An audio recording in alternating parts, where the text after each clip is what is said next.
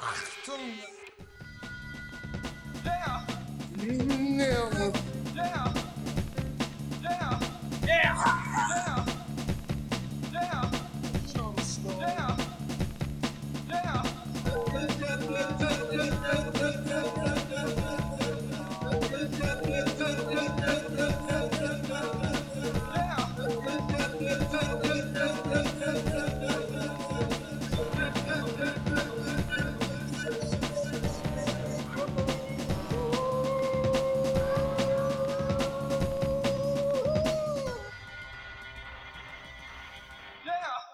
Hello and welcome to another episode of today's lesson, a Nick Cave podcast and boyfriend simulator. I'm Andrew, And I'm your hot boyfriend, Sean. and I'm your demure, aloof boyfriend, Andrew, and this is my friend Sean. Well, you know, I'm kind of the more rugged individualist type. I'm a libertarian, and so if you want that kind of boyfriend, you got to pick me.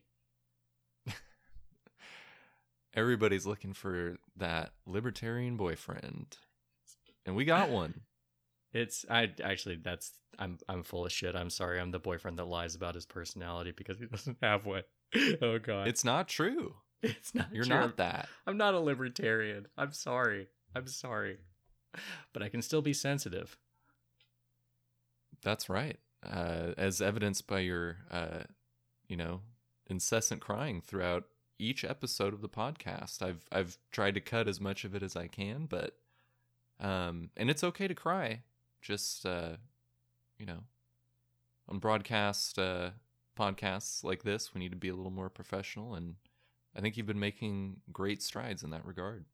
Thank you. I've been trying, and you know what I've been trying to do is when I feel those emotions, let them out in big bursts very aggressively, and then shove them all the way down to my feet and walk on them all day long. And I think it's working out for me. So again, if you want a boyfriend that does that, I'm your guy. You go through a lot of shoes doing that. They just sort of burst into flames after, you push enough of that stuff down there. That's right. But again, I think it's the healthier option. So, listeners at home, please pick me as your boyfriend. Please. Speaking of extremely healthy relationships, Sean, you want to get right into talking about the final track on this album, Long Time Man? Let's fucking do it. This is, a track perhaps about the most unhealthy relationship you could possibly have. That's right. This is a cover, but we are picking up on that thread sort of laid down, throughout Cave's career so far, but certainly the first album is rife with it. A lot of murder and relationships gone bad in the worst way. Yes, and this is no exception. I think the odd thing about this song, though, is that it is not a Cave original. Andrew, who wrote this song? Yes, this was written and released by Tim Rose in 1967.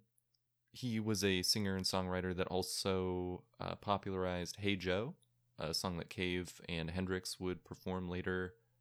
So, we rag on Nick for, trafficking in this kind of subject matter, but there were people before, blues musicians, famously, as we've talked about. These themes were prevalent, and Tim Rose, 2 for 2. Nick Cave covered both of these songs, and I would say, in fact, this might be one of the most faithful covers Cave's ever done, musically and lyrically and performance-wise. Yeah, absolutely. With a few, probably 2 or 3 exceptions, it's the same song, very much the same composition. Similarly, Hey Joe is actually very similar to Tim Rose's version as well. I think Cave had a great reverence for Tim Rose, an artist that I was largely unfamiliar with before this.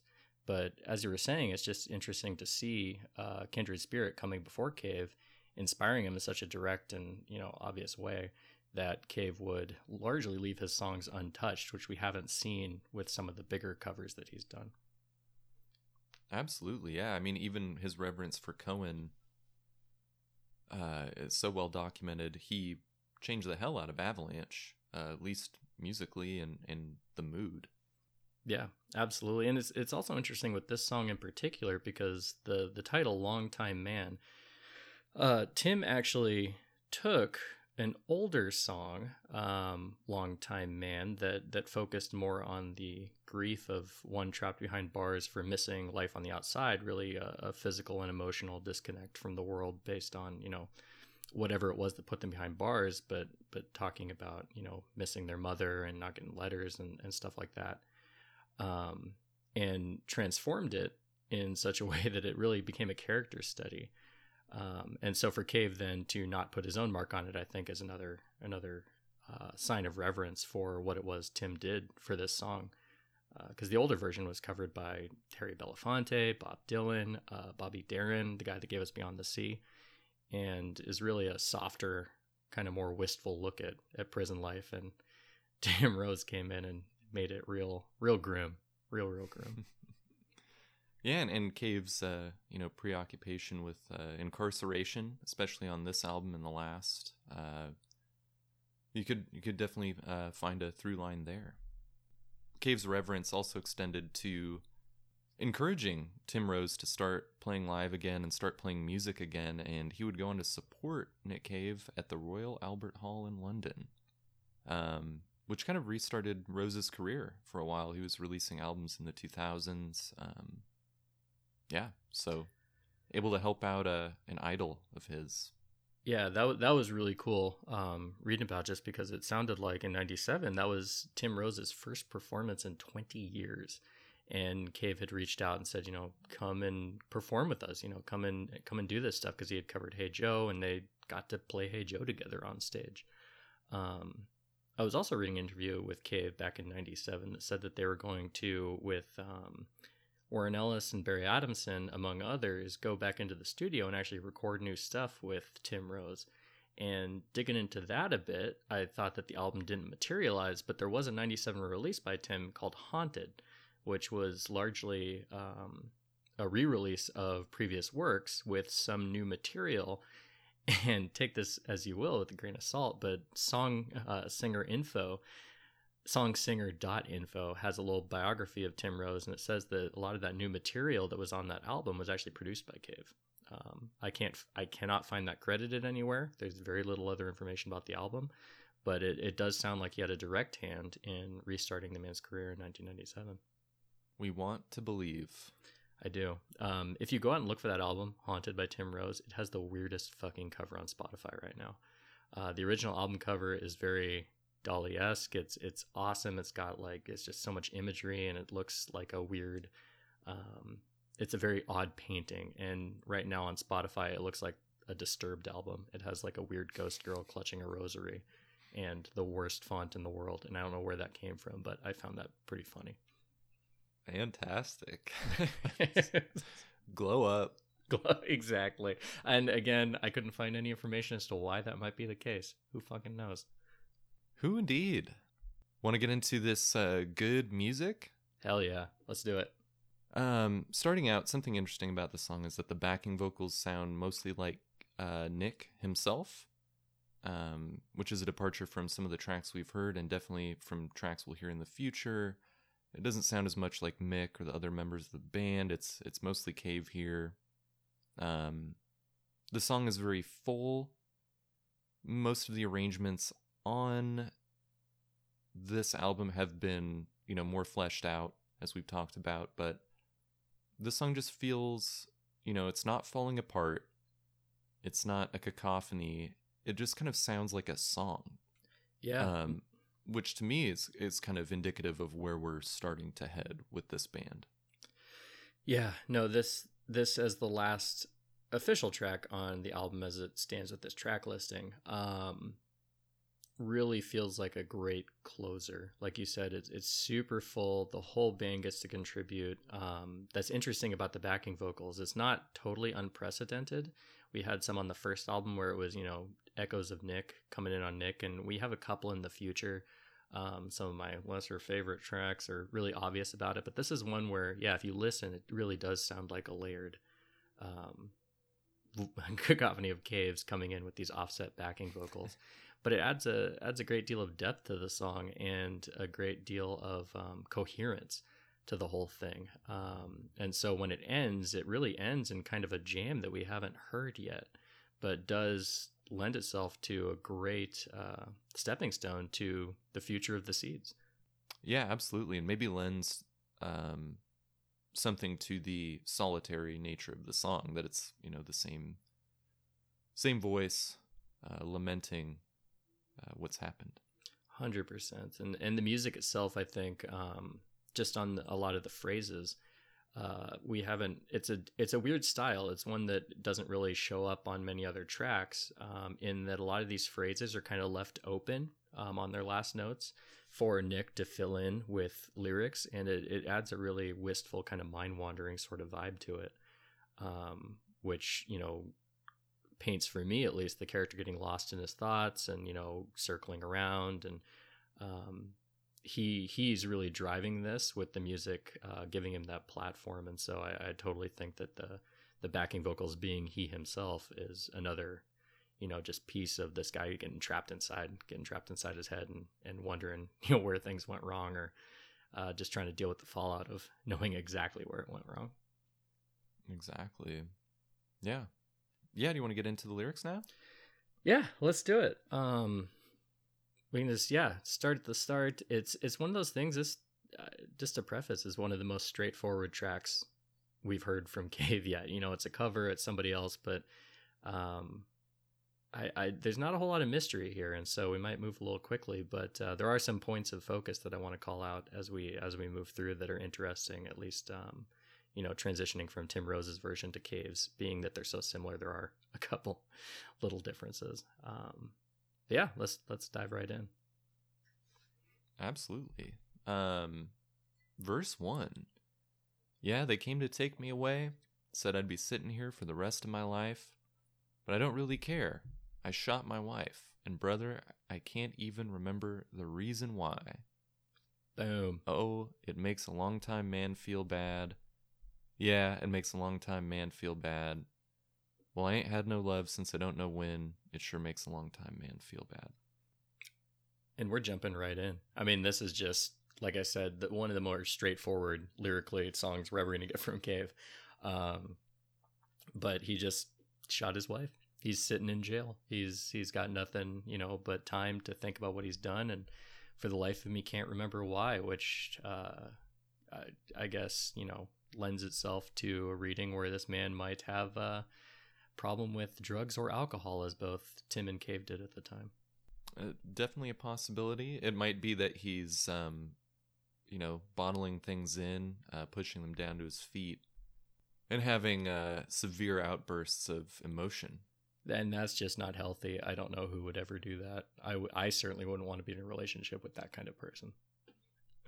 Yeah, in the chorus, you know, long-time man, you can take that as, you know, long time in prison, you know, sentenced to a long time behind bars. You can take it as, you know, long time in a relationship, had a wife.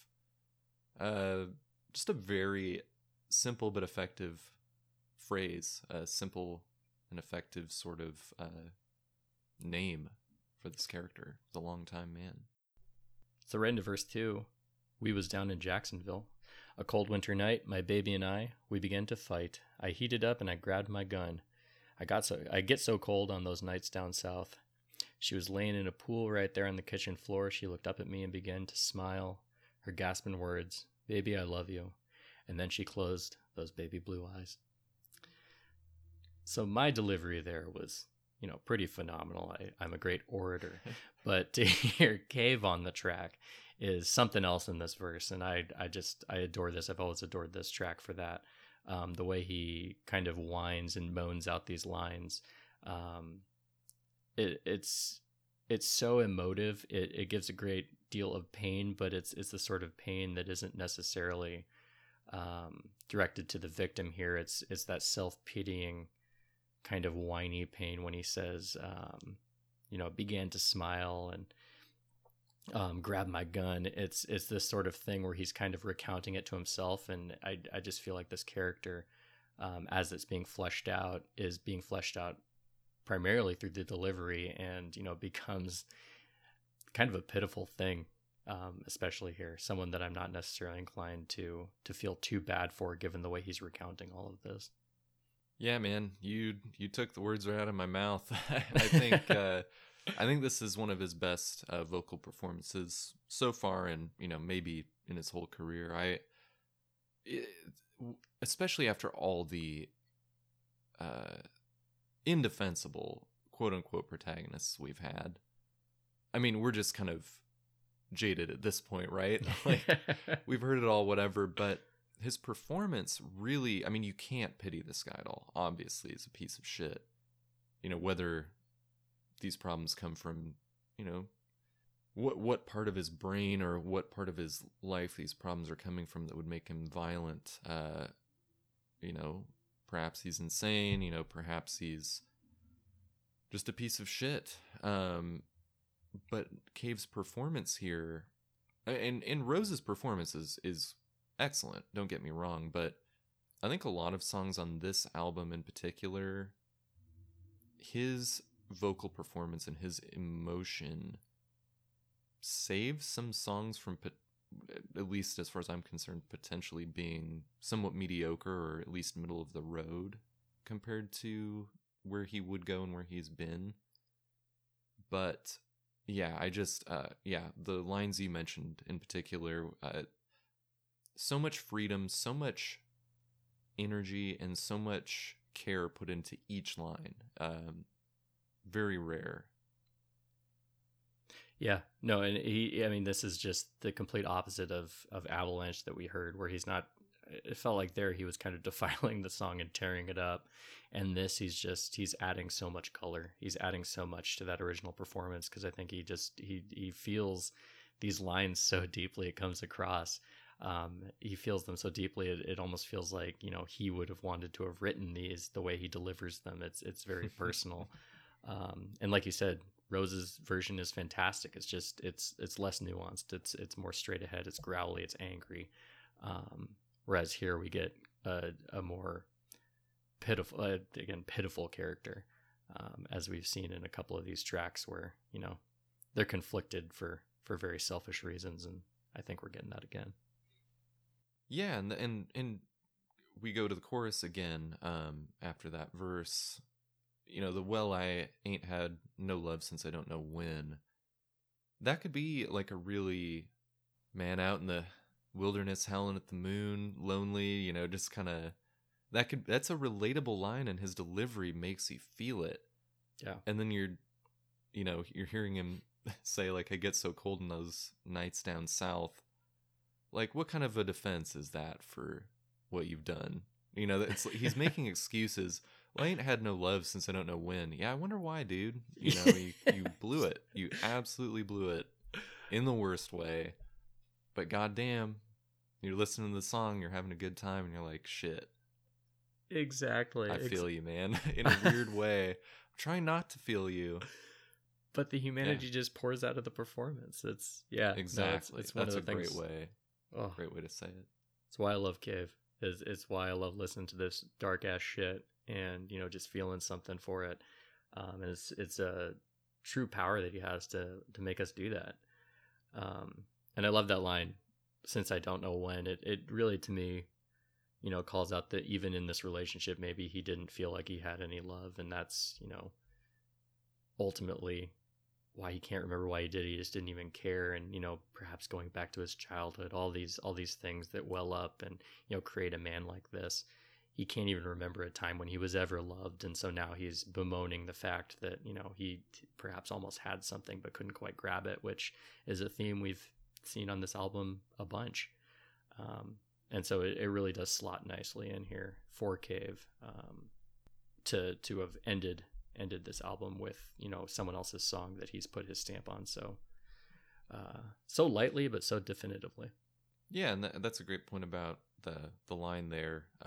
It could be just a dude in jail saying, we don't know where he is in his timeline. Like maybe he's just been in jail and he is just, and I haven't had any companionship for a while, but I do like the reading of taking it all the way back and to the genesis of this character. Yeah, either that or like you're saying, he's been away for so long, maybe he's lost track of time. He's just in his head and can't tell when it was he actually even did this. There's a lot of ways to take that. Moving on to verse 3. Sometimes I hear you call my name in the dead of the night, which is, again, great delivery there. Yeah. It sure makes a long-time man feel bad. I ain't had those arms around me. I ain't had those lips around me. Ayo. Hey. It sure makes a long-time man feel bad. The lips is a nice, kind of nefarious ending, if you choose to read it that way. She must have had a huge mouth to be able to just put them all the way around him. Yes, that's one way to read it. Unless gross. Ew. I just got it. We're not, this boyfriend simulator doesn't do that. We're very prim and proper. That's right. And ignorant of basic things, as we've demonstrated on previous episodes. We are mostly large babies, and so know that when you're using this simulator that it's a strange, fully clothed, employed baby that it is you're dating. We're like Barbie or Ken dolls, I guess. They're just totally smooth and plastic underneath. Everywhere with very empty heads. My clothes are glued on with hot glue. Anyway, that's that song. How do you feel about this one overall? I like it. I can find no fault with it. As I said, it's a great segue into what more is to come on the albums ahead. That said, it is a cover, and there's little here to dissect. There's stuff to talk about. It's emotive. It's one of the best vocal performances we've heard from him, and I love the background of it. But altogether, kind of a slight closer. It's a great jam. I can't necessarily. It's hard for me to place it among the others on the album, or give it too much praise, given that it's a cover, and maybe I'm being too harsh on it for that. But a great song that I can find little fault in on an album that's just full of great songs. Yeah, I think you and I are just going to be more apt to knock points off for covers, just because we're more interested in Cave stuff. But yeah, I mean, I think we're about on the same page. It was really hard for me to rank this one. Stay tuned for our final lists at the end of this episode, by the way. Yeah, very exciting stuff. You all have been waiting, a long time, listeners, for these rankings, but they're coming. They're coming, and I don't want to give too much away by my description here, but I might have just now. And one last thing about this song, I did forget this moments ago. The lines, "I ain't had those arms around me, I ain't had those lips around me." Those are Cave originals. Those were not in the original song, and I believe those are the only two lines that were added by Cave, which is, I don't know what to think about that. I think it kind of adds to our gut instinct of what the lips line is referring to. I think feels more Cave-esque to throw that in. Very true. To pretty much kill all pity we have for the character and imagining him in jail, just being like, well, wish I had something to keep me occupied. I feel so bad for killing my wife. I can't remember why I did it. Boy, I wish she would suck my dick. Yeah, we're just somebody. Hey, anybody? Yeah, I think that's his last. I'm just gonna kill everybody's pity for my unpitiable character. And that's Longtime Man. With our track listing and the order in which we went through with the original pressing, that's the end of the album. However, on the original CD release of the album, there is a 9th track in addition to a scrambling of all of those songs. The 9th track being Scum. Andrew, what can you tell us about Scum?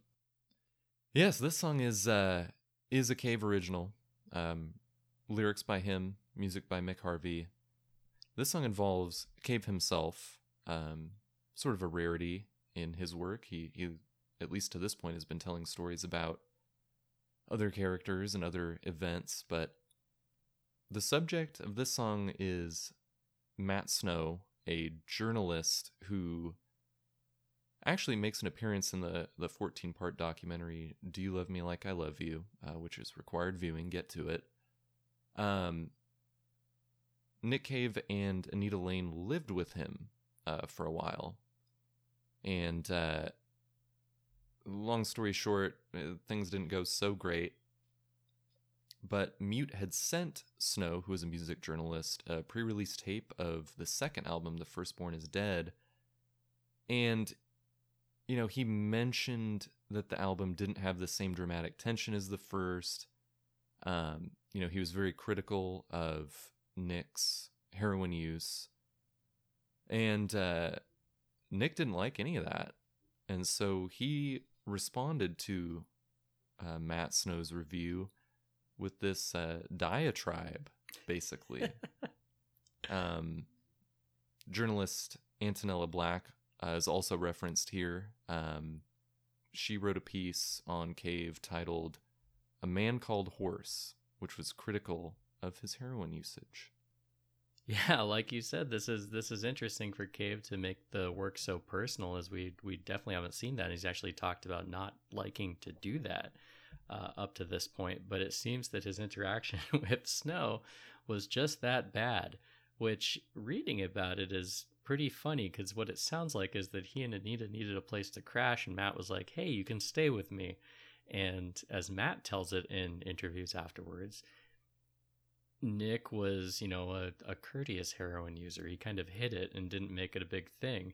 And, you know, they just kind of quietly moved out. But it really sounds like he kind of put himself out for him. And then to go and bruise Nick's ego with, you know, a less than glowing review, because he gave the first album a fucking fantastic review. And the second one, he just said, yeah, it's not the first album. Which, going back and listening, that's, I don't know, was my take forever. It's not. It's a weird turn, and it doesn't have, I think, a lot of the same tension. It's good in other ways, as we've talked about. But you know, a fairly realistic interpretation from a reviewer would be what Snow wrote. And I mean, I straight up disagree with that statement that he said, but it's a totally fair statement to make. Exactly. It's like, it's not a stretch. It's not coming after Cave. Again, to hear Snow tell it, he has no animosity towards the man. And it actually came out. He was doing an interview with him right before the release of this album, and it was going terribly. Like, Cave showed up late. When he got there, he wasn't answering all these questions, and Snow was like, hey dude, what's going on? And Nick looked at him and said, I think you're an asshole, and then told him that he was writing a song about him. That's just the funniest, weirdest, bruised ego thing at the time, to just be like, I fucking hate you. You opened your door to me, and then you said something that I didn't like about my music, and so you fucking piece of shit, literally, as we'll see in this song. Yeah.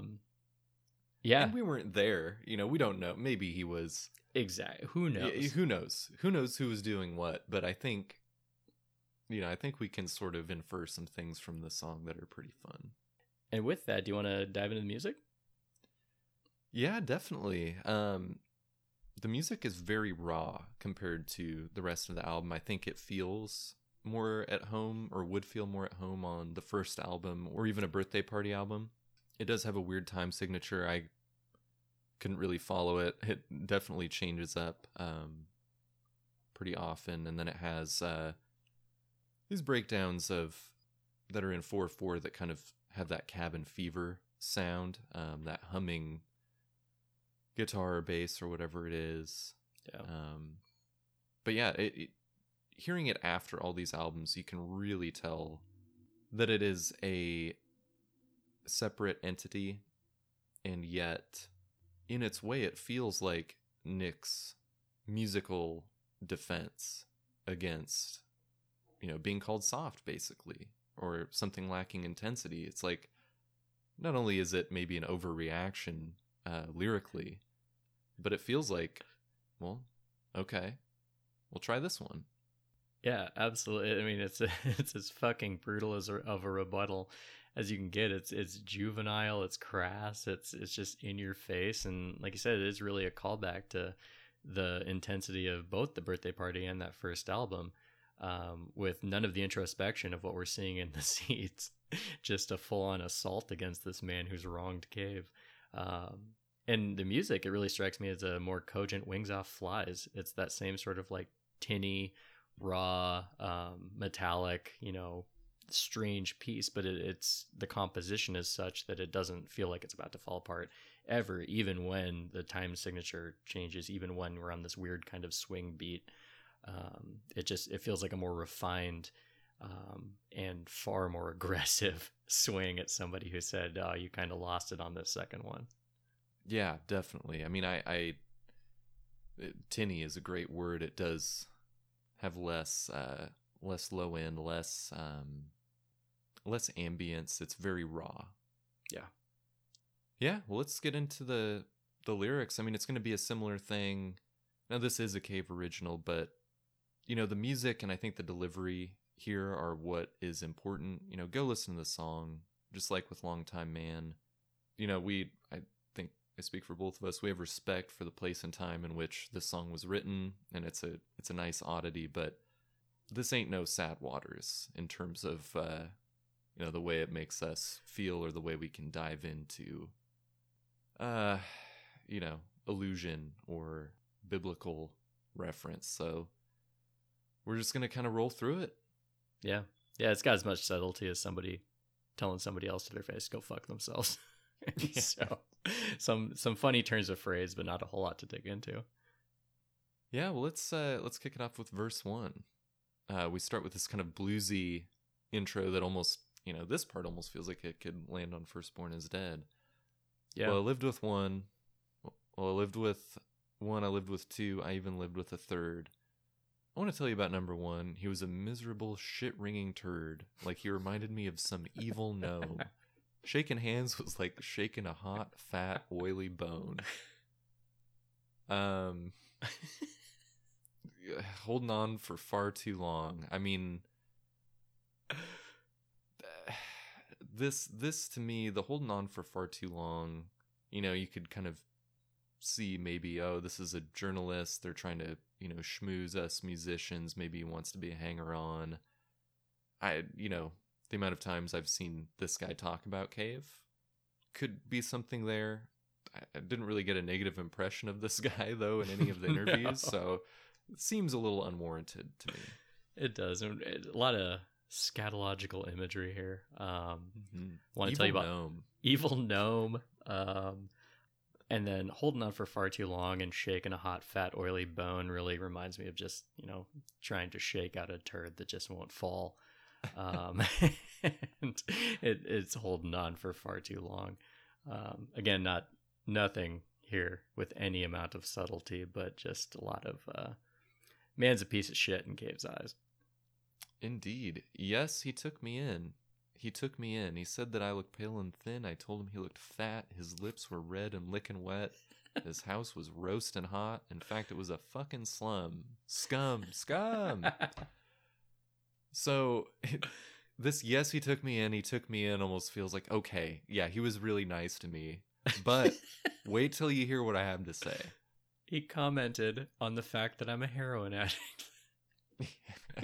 So I told him he looked fat. Yeah, lips red and licking wet, sort of there's a couple ways you could take that. I get like a weird, with this house roasting hot, it was like he's the fucking devil. It's just like, I'm pretty sure you might be over exaggerating, but like the devil is a suckling pig. Like, just imagine this man roasting, but also just living in a house of flames. A real slum. And scum, man again, real piece of shit. Moving into verse 2. Well, then he hooked up with some slut from the game, Black Snow, cocksuctress, and I should know. Mean and vicious, her microphone always smelled suspicious. His and herpes bath towel type, if you know what I mean. We don't. I don't. In fact, I have no idea what the fuck you're talking about, dude. Like, it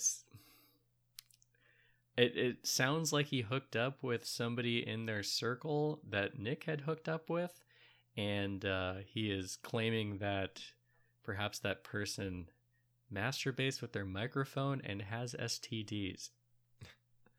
It's possible. Hooking up with some, slut from the same game, it makes me think, and saying black snow,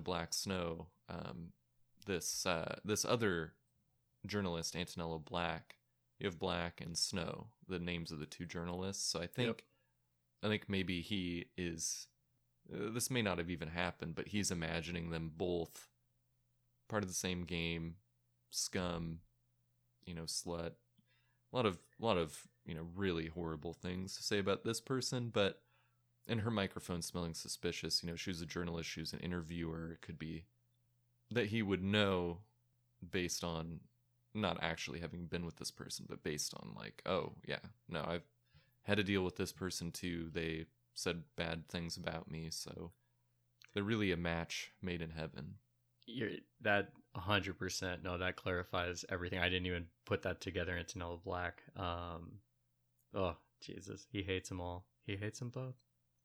He probably hated many other journalists after that.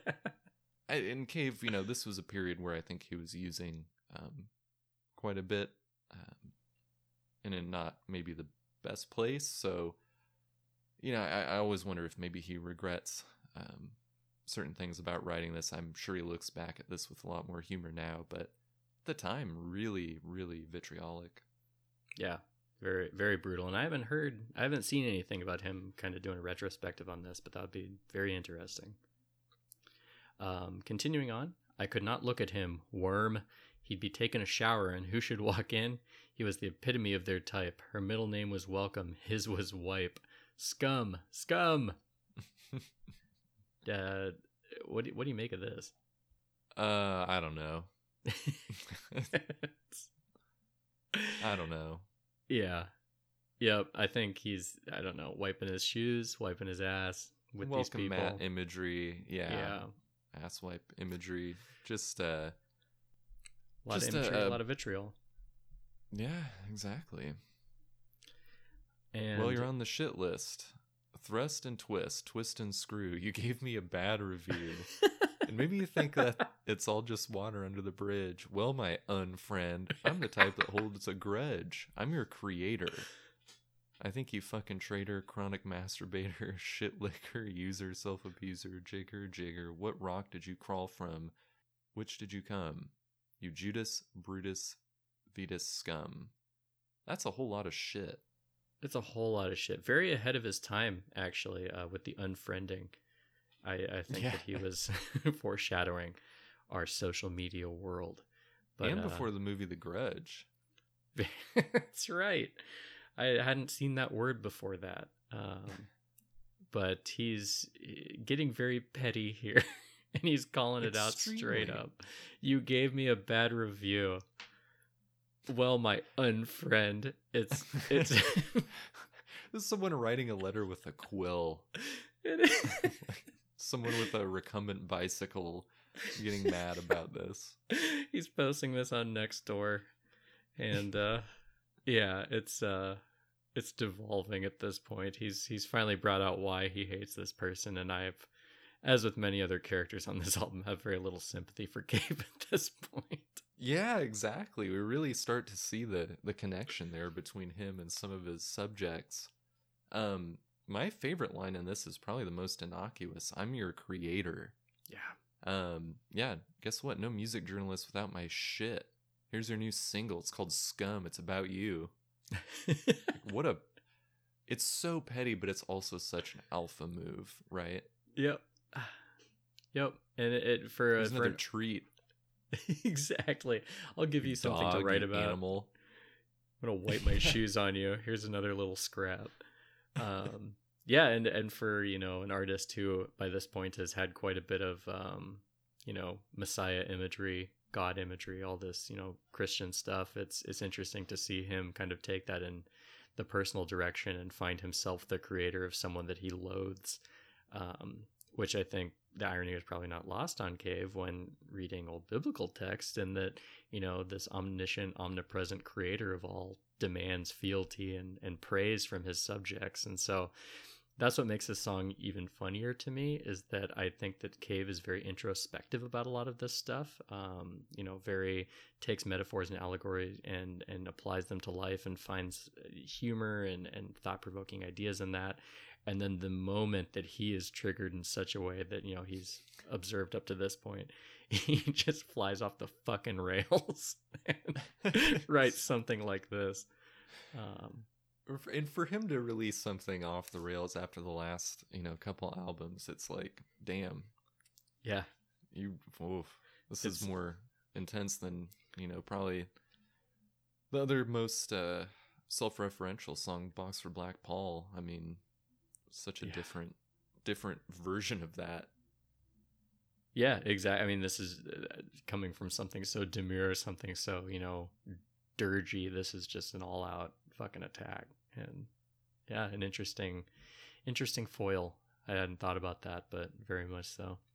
I also really like the line, "You Judas, Brutus, Vitus, scum," because I'm a big Black Sabbath fan, and St. Vitus Dance is a great song. And it made me go read about that. But what's interesting is that Judas and Brutus, obviously big betrayers in history. Judas, the betrayer of Jesus. Brutus, the betrayer of Caesar. Vitus was just a saint. Vitus was actually someone who didn't betray, and that was what he was known for in legend, at least, was maintaining his faith through what sounds like an incredible amount of torture. His father tortured him. Other people everywhere he went, people tortured him just so that he'd drop his faith. And he was like, "No, I'm not going to do it." And he died and he became a saint. Lots of feasts all around the world.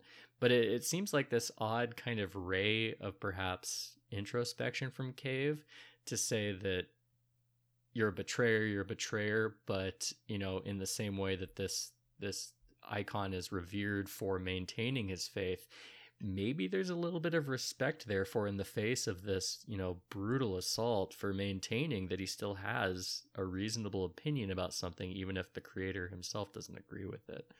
I don't know. It was an interesting pickup to have these three names in a row, and maybe it's just because they fucking rhyme. But Vitus was kind of the odd man out there, and I like it. Yeah. That's a juicy little nug in something this, there. Yeah, or at the very least, calling him stubborn. Yeah, exactly. And if Saint Vitus is known for anything, it's that. Or actually, so Saint Vitus Dance is actually rheumatic fever makes somebody convulse and look like they're dancing, and so that's what Saint Vitus Dance is. And so I don't think that has a whole lot of tie-in here, but something to think about, Mm-hmm. You don't Hey, have to Four think Eyes, about that. come. That's right. It's a gun. Faces bubble blood and brute street. Snowman with 6 holes clean into his fat fucking guts. Psychotic Jesus. drama mounts. Guts well deep. Then a spring is found. I unload into his eyes. Blood springs, dead snow, blue skies. Wow. You get arrested for posting something like that on Twitter about somebody I was gonna say, these you days. can't do that. Yeah, it's like, even if you're one of those like cancel culture is bad kind of people, I mean, it's like There's no ambiguity here. He even Yeah, starts with, I'm gonna "That's kill right, you." it's a gun." If you had any doubts at all, snowman. I could be talking about any snowman. Well, not really. no. There's a lot of evidence here that you're talking about me. I do like the poetic phrase, "Guts well deep, then a spring is found." Yes. Again, kind of lends itself to that angry 14th century writer writing a very mean letter to a critic of his. With a feather quill. I enjoy that. It's a brief moment of poetry within a very juvenile diatribe. Absolutely. I mean, that's a great line, Blood Springs, Dead Snow, Blue Skies is kind of a cool little triplet there, except it's about what it's about. So it kind of keeps me from really getting way into it. But yeah, the Spring is Found line. Yep. So good. Otherwise, yeah, I like that this also starts with "Hey, Four Eyes." He's made fun of this man for being fat. He's made fun of him for having glasses.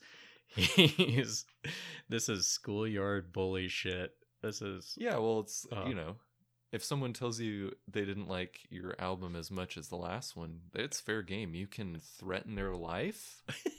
You can insult their personal appearance, and it's all fair game. I hope Cave has changed, because oh man, we're fucked, dude. We are fucking fucked at certain points. Holy shit. Yeah. Maybe we'll shelf this one for a while. No, we're not afraid to speak our minds. And I'm sure he wouldn't give a shit about our two goofy asses. And B, he's probably mellowed out quite a bit. And honestly, my reaction would be much the same as Snow's in, interviews about this song. He even says that he's honored to have this written about him.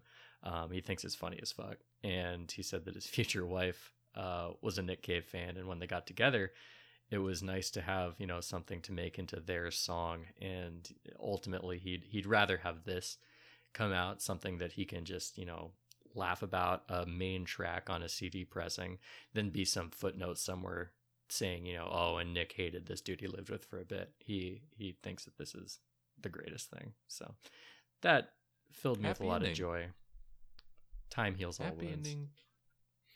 Lots of people are fond of this song. I think it's one of the more famous B-sides overall.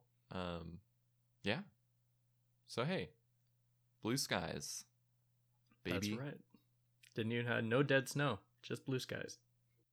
Mm-hmm. So that's Scum. We are going to get into album wrap up. Yeah, we're at the end. Holy shit! This is it. Yeah, the fourth album, the third that we've looked at. We're trucking along. Yeah, I guess the first thing I'd like to ask is just kind of, is this sort of the end of an era or the beginning of a new era for Cave? Like, where does this album fit in, do you think, with what we've looked at so far? Yeah, this is, as I've said before, an album that I never really gave much attention to.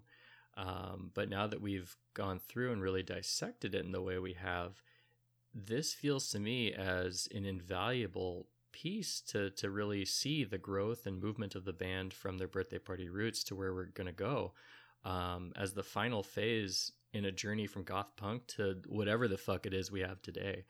And, there's a big juicy center where they bounce around a lot and, continue to develop and grow and stretch out. But this doesn't necessarily, it feels like both the end of an era. These first three albums to me feel like they're very much a part of a singular era. But then once we kick off, it almost feels like the next album is something of a rebirth.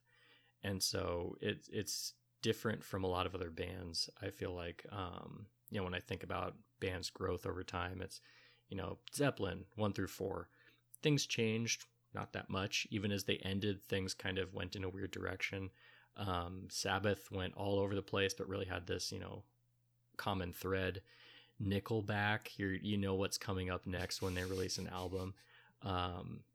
But this is the final phase in the Seeds developing what Seeds are and defying classification with Cave at the helm. And so we have this warbly, introspective, melancholy, desperate album that leads us into something that I couldn't possibly spoil by giving it any sort of classification. That, none of it sounds the same from this point on, but it all very much sounds like the Seeds. And so it's a very exciting birth, or very exciting death and rebirth. Not to put too fine a point on it or gush too much, but those are my 2 cents. Andrew?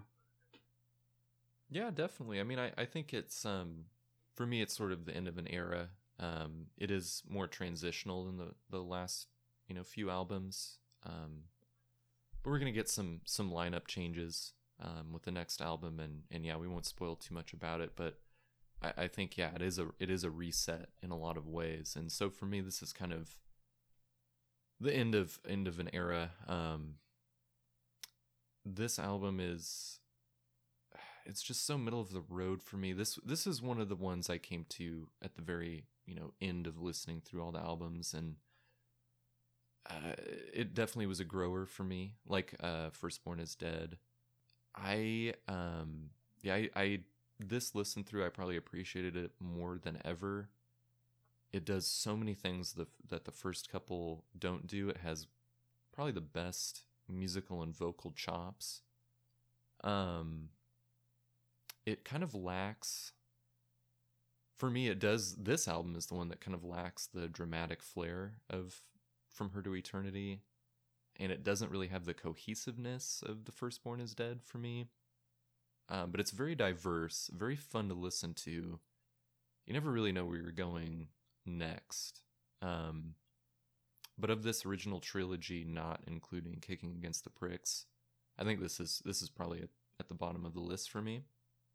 And I was kind of curious where this one and the other two rank for you.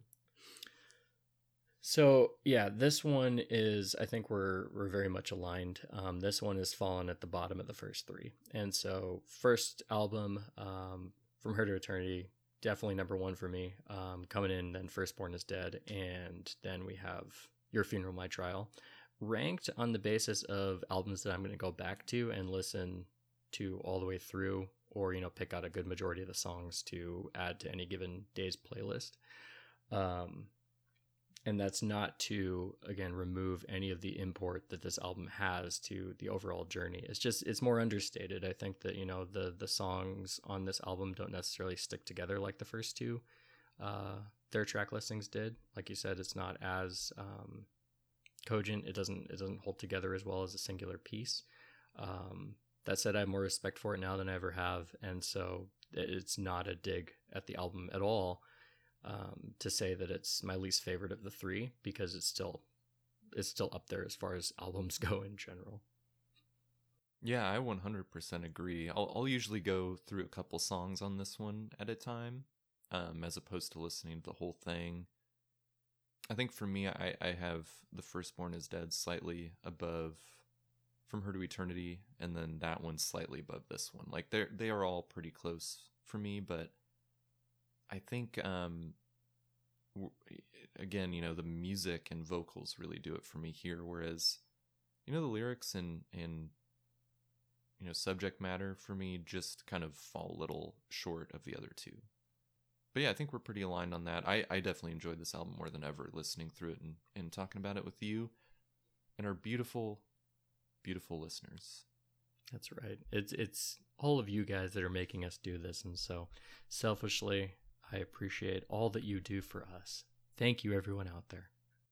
And with that, it's time to get into ranking the songs on this album. We're going to be including Scum, as part of this. We'll just mention where we slide it in, and we want to start worst to best on this one, or best to worst? Let's do worst to best. Keep that tension going. Let's do it. Sean, and worst is a strong word, because I think you and I both, for the most part, like all of these songs. Yep. Or at least some things about them. So, it's a scale of maybe like B- to A at the end of the day. And just coming right out the gate, there are no clunkers on this album. There's nothing that I'm putting at the bottom of the list because it clearly deserves to be there. It's just comparatively, I don't feel as much attachment, or for whatever reason, don't feel as strongly about it as I do about some of the other ones. All right. Andrew, what's your worst song? I'm going to just tell everybody to put away your pitchforks and your torches. Stranger Than Kindness does not really do anything for me, and I have to, I like it. There's a lot of great stuff about it. Honestly, it was some of the most depth we got out of any of these songs lyrically. But it basically tied, at the bottom with another song for me. But yeah, I just I don't care for it much, to be honest, especially musically. Interesting. Very interesting. I'm bringing up The Rear with a song about The Rear and that we're very familiar with. Scum is actually my least favorite on this album. It's kind of a throwaway track. It's funny as hell, but, there's not much to consider there. And, as a piece of its time about a conflict that Nick had, it's a great relic. But otherwise not super interesting in any of the key metrics that get me interested in these songs. So bringing in the bottom with that Scum. Yeah, and I think that's about where I would have put it, I think, before this re-listen, honestly. What's your number 8, bud? Well, that's also something we're very familiar with at this point. Longtime Man is bringing in the next, just because it's a cover. It doesn't make me think. It's an awesome transition piece. The music is on point. It's Nick's take on an otherwise awesome song. Again, very reverent and helped revitalize the career of Tim Rose back in the 90s. But at the same time, it's kind of I turn my brain off when I listen to it. And so, not a lot to grab onto. Andrew? Fair enough. What's coming up next for you? At number 8 for me, and really just kind of tied with Stranger Than Kindness for songs I like, but I'm not interested in, really. She Fell Away. Musically really fun. There's a lot going on. Vocal performance is excellent. So many nice little turns, but I just, I don't feel a whole lot listening to it compared with something like a Tupelo, like a Sad Waters, like even an In the Ghetto. I just don't I don't feel it in my bones. Yeah, it's kind of a distant song, and that actually leads really well into my number 7, because that is also She Fell Away. So you have it a little bit farther down the list, but I have nothing against the song. I like it quite a bit. It's just on an album like this, it doesn't bring enough to the table to really stick out as something that, I go back to for pleasure. Yeah, absolutely. And I mean, honestly, you could play that for someone that had never heard Nick Cave, and they probably would be like, damn, that's really good. But I think just knowing, the depth that Cave hits on so many times, it's hard for me to feel a certain way about it. Yep. Number 7 for yourself? This would be where I'd slip in Scum. I used to really not like this song, and I don't care much for the lyrics. The delivery's really fun, though, and the music just, man, I was really surprised how much I enjoyed the music this time through. It's another good vocal performance, and I wouldn't put it much higher than Stranger Than Kindness or She Fell Away for myself, but yeah, this is probably where I'd put it in. I turn my brain off less listening to this one. Yeah, right on. And so your number 7 was She Fell Away. What's your number 6? So this is where things really got kind of hairy. I think there were 2 major groups on this album that I could separate, but separating the songs themselves was really difficult. So take this with an asterisk that it could just be wrong. But number 6 is Jack's Shadow. And it pains me to say that because I love the song. Lyrically, I love the story. His delivery is totally controlled and totally wild, which really fits with, what it's about. However, musically, it doesn't necessarily do it for me all the way through. And when I'm thinking about, the richness that I appreciate on so many of these tracks, it's the one that kind of comes up the most wanting. So, difficult call, but yeah, Jack's Shadow is coming in number 6. And Andrew, what elevates itself just above Scum for you? Well, that would be number 6, Jack's Shadow for me as well. Oh my god. Great song. Honestly, I think it's maybe,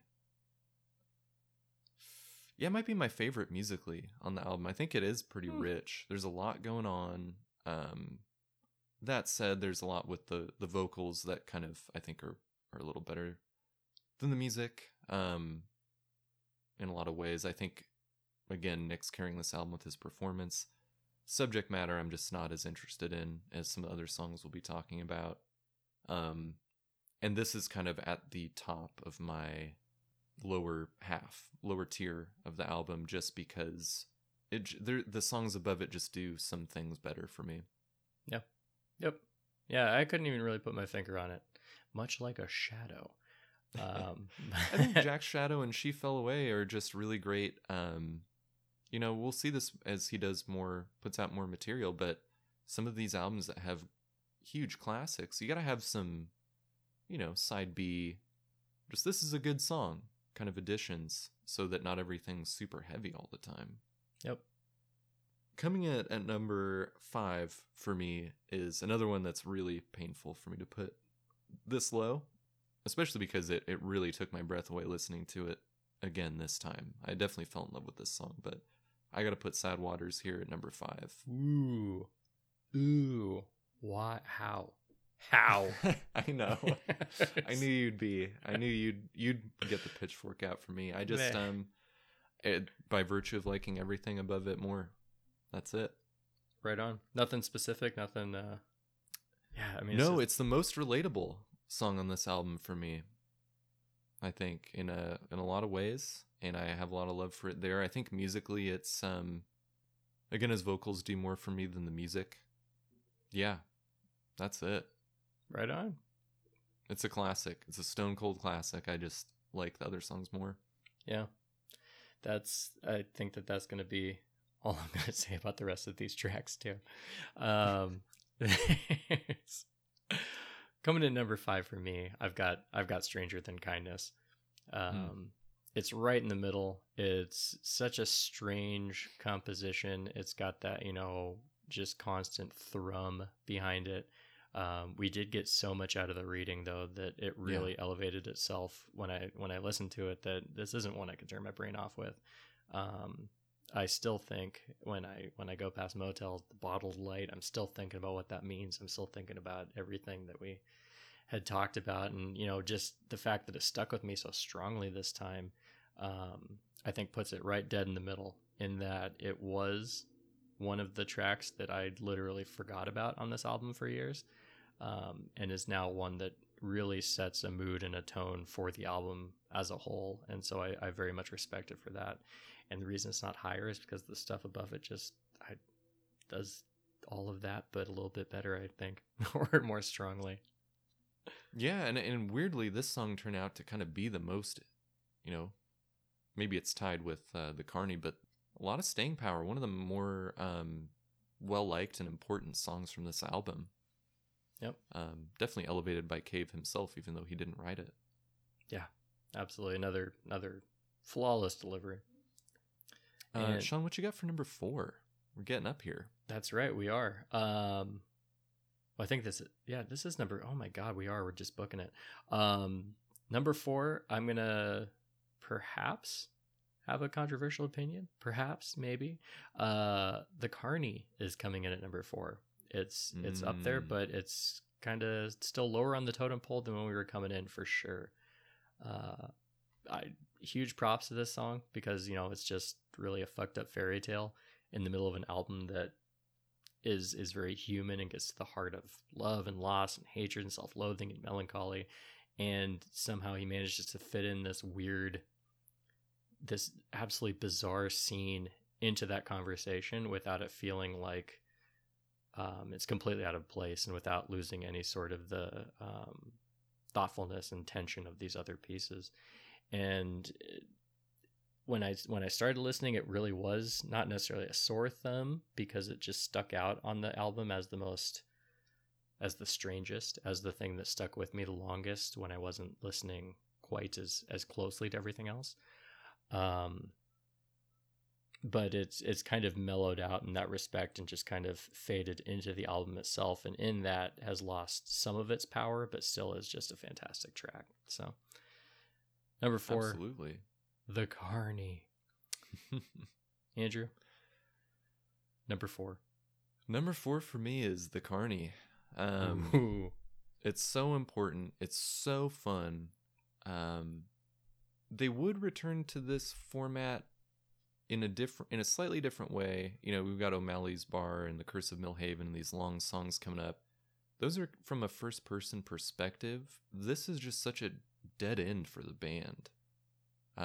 Just telling this long story about these people, and it almost doesn't really matter, but that's kind of part of the point. And there's just so much here and so much to it. It's a classic. I'd put it on a mix if I was trying to get somebody into the band, but it just feels kind of like a, you know, what is its place? Yeah. Other than being something fun to enjoy. Yeah, I again, you know, on certain other albums, maybe this is the best song, but on this one, I just, other stuff is more to my liking. Yeah. I'd say it's the most unique song on the album, but definitely not up there with the next 3 at the very least. And Andrew, number 3. We're getting into the top 3. This is bronze medal. What is coming in here hot at your Coming in number 3? hot. Number 3. Feeling real guilty about this one. I gotta put Long Time Man all the way up here. Wow. This song is so satisfying to me, musically, vocally. You know, we talked about not really identifying with the lyrics or whatever, but it fits in so well with his other stuff. You wouldn't almost know it's a cover. It is my favorite Nick Cave cover for sure. Like not even Wow. close. And this is maybe my favorite song vocally for him. I think the fact that this is number 3 on an album I'm not a huge fan of says a lot about how good his other stuff is, more than how much I don't like it. But, you know, for a cover to be this high on my list, I mean, I really just, I think they fucking nailed it. And it's just really satisfying. I can put it on any time. Yeah. No, that's 100% it. And so I feel like I have to defend myself now because I put this at the very bottom. But I won't, because I don't, because I think that we're weighing the fact that it's a cover very differently. And as I said, when I described why I felt this way about Long Time Man, it's as good as it could have been. It is itself in, you know, the platonic ideal sense. So totally get that. I'm not gonna come physically assault you for having that opinion. Thank you. It's a tenuous alliance. What's your number 3? Number 3. This one's rough for me. These top 3 are very rough for me. I'm coming in hard with a hard on for hard on for love. Number 3. Yeah, lyrically, this is brilliantly juvenile, and I love everything about the song. I love the music. I love the image it conjures. Like I said, I just can't get that image of him slowly descending with this giant boner, like a vampire over some, not even a person. I don't even know what the fuck I'm thinking when I see this song. It's a feeling. And it's amazing to see this song build from this restraint to just him going fucking berserk at the end. It gets me every time, and I listen all the way through, even though half the song is just the same fucking line over and over and over again, being panted out. Absolutely phenomenal stuff. And yeah, we're at a point now in the album I don't have to say anything bad. I don't have any animosity towards this song. It's fucking amazing. That fucking rules. It fucking rules. I'll put this on forever. Yeah, that's number 3 for me. Right on. So getting down to it. Yeah, the top 2 for me were the 2 songs that I think of when I think of this album. 2 songs I discovered very early in my love for this band. It really was a coin flip, but I think I had to go the route I went with. My ranking for The Firstborn is Dead, whereas maybe I do like one of them a little bit more in it, you know, their own way, but like with the last one, I just couldn't put the the headbanging Train Long Suffering over Tupelo. Mm-hmm.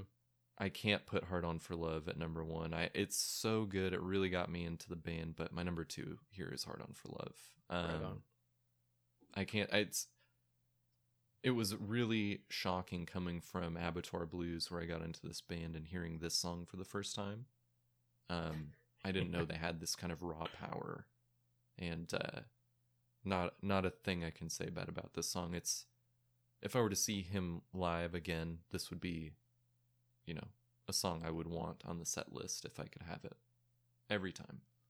So that's my number two, Hard On for Love. What's your number two, Sean? Even though I'm pretty sure I know what it is. This is, it's rough, but this list has changed a couple times in the past few days. These two especially have gone back and forth, and it's hard to say. I mean, they might as well just be one Frankenstein 1-2 at the top.